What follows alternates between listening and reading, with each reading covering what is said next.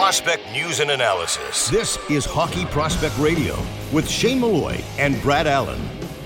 We are back and powered by Instat Hockey, offering the largest data and video library of players, teams, and leagues worldwide. We're continuing to speak with Pat Malloy in our player development segments. Next topic is impacting hockey intelligence with a skills-based approach.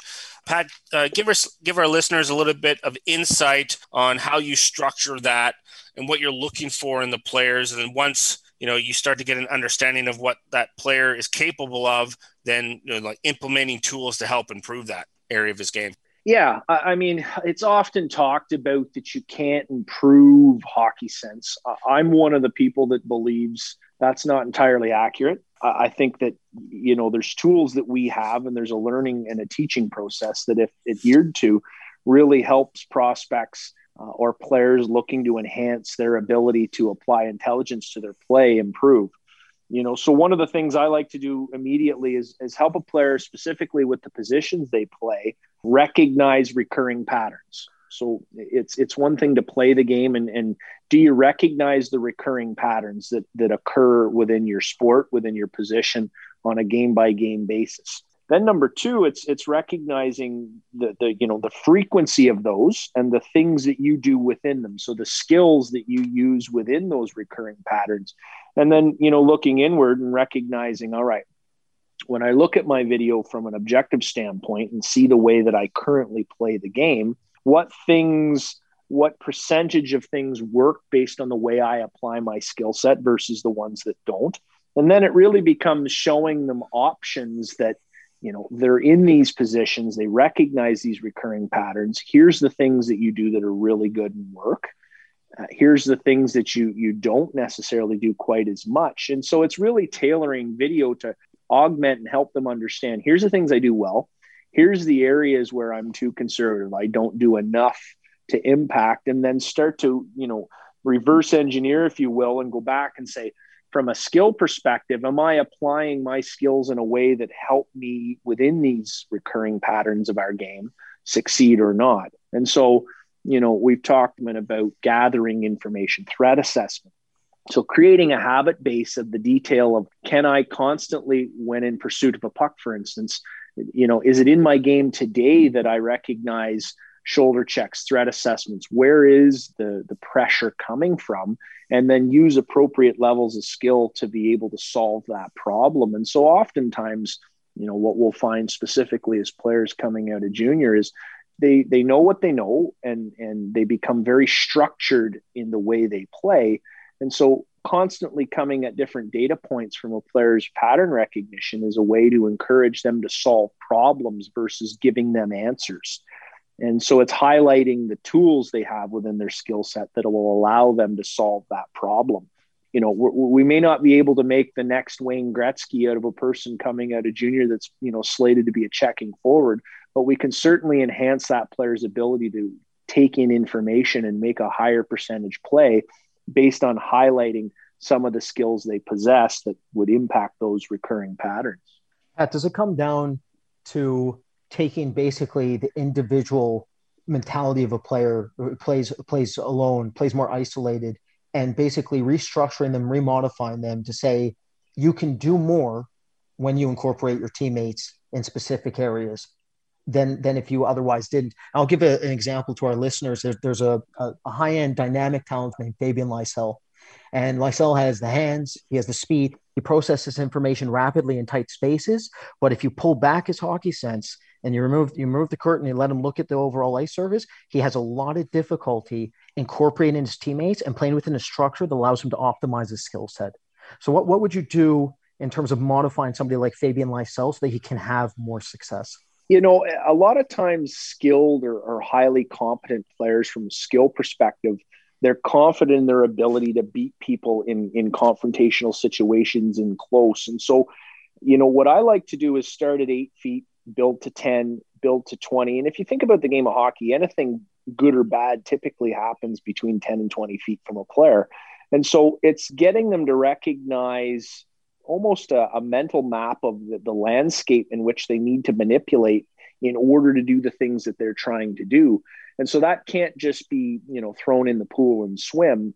It's having them recognize, almost the geometry of the game, and that how can I play to my strengths by incorporating others, and sort of broadening that base view that they would have, that instead of, I'm going to attack, which an attack mentality is a great thing, but sometimes an attack mentality means imposing your will, and that I'm going to move a puck and then get someone to do something they don't necessarily want or aren't coached to do by moving prior to me getting a puck back. And so, for me, one of the things I think that video is often based on team play, but video it's such a powerful tool when properly applied, with the idea of a player seeing, here's something that happens a lot, and here's you trying to do something because you're confident in your skill set.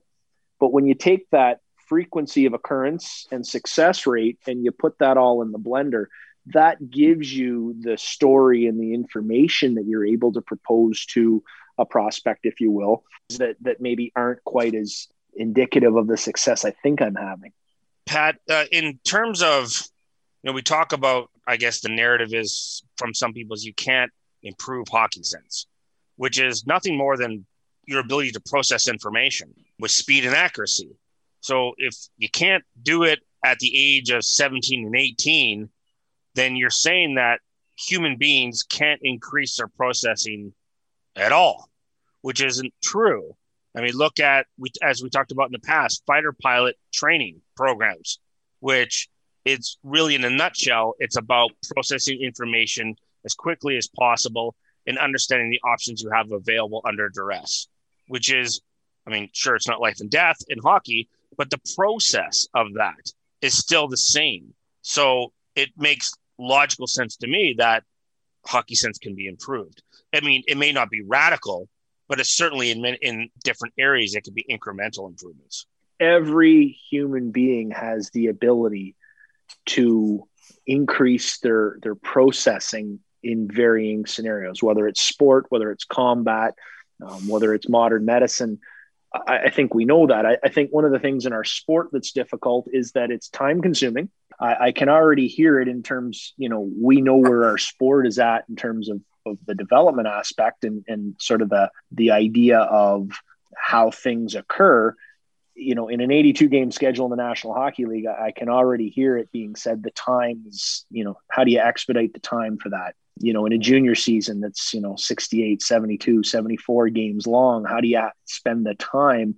And it's really the process of the quality of the information and the way that it's dripped upon a player is the vital part of it, in that it can be done. It's making the time. And that's one of the deterrents that we certainly run across. And, with effort and with the proper programming in place, it can be done, but it certainly is time consuming, and it certainly is a soft skill, which are oftentimes in our sport hard to quantify, to take the time to allow a player to realize their potential as a player or their trajectory in terms of their IQ or their processing ability. Those are time consuming.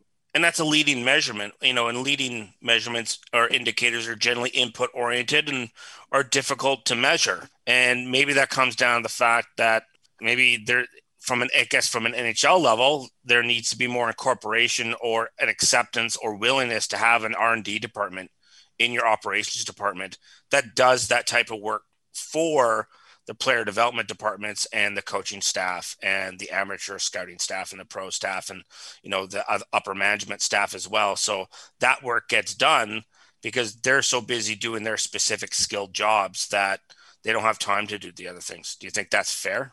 100%. I mean, if we look at the National Hockey League, this is the top 1%. This is the Fortune 500 of our industry. The National Hockey League is the top of the heap. And so there's going to be a time, I believe, when those influences impact the best league in the world. And it's going to take someone, and we're trending that way, but we're not there yet in terms of ensuring that processes like these, you take your American League team, for instance, obviously finances play a role, but what do you have to lose to give those prospects within your organization every opportunity to enhance every portion of their ability to perform? And better pieces have an opportunity for better products. So you look at a player as an asset, and you want to enhance that asset.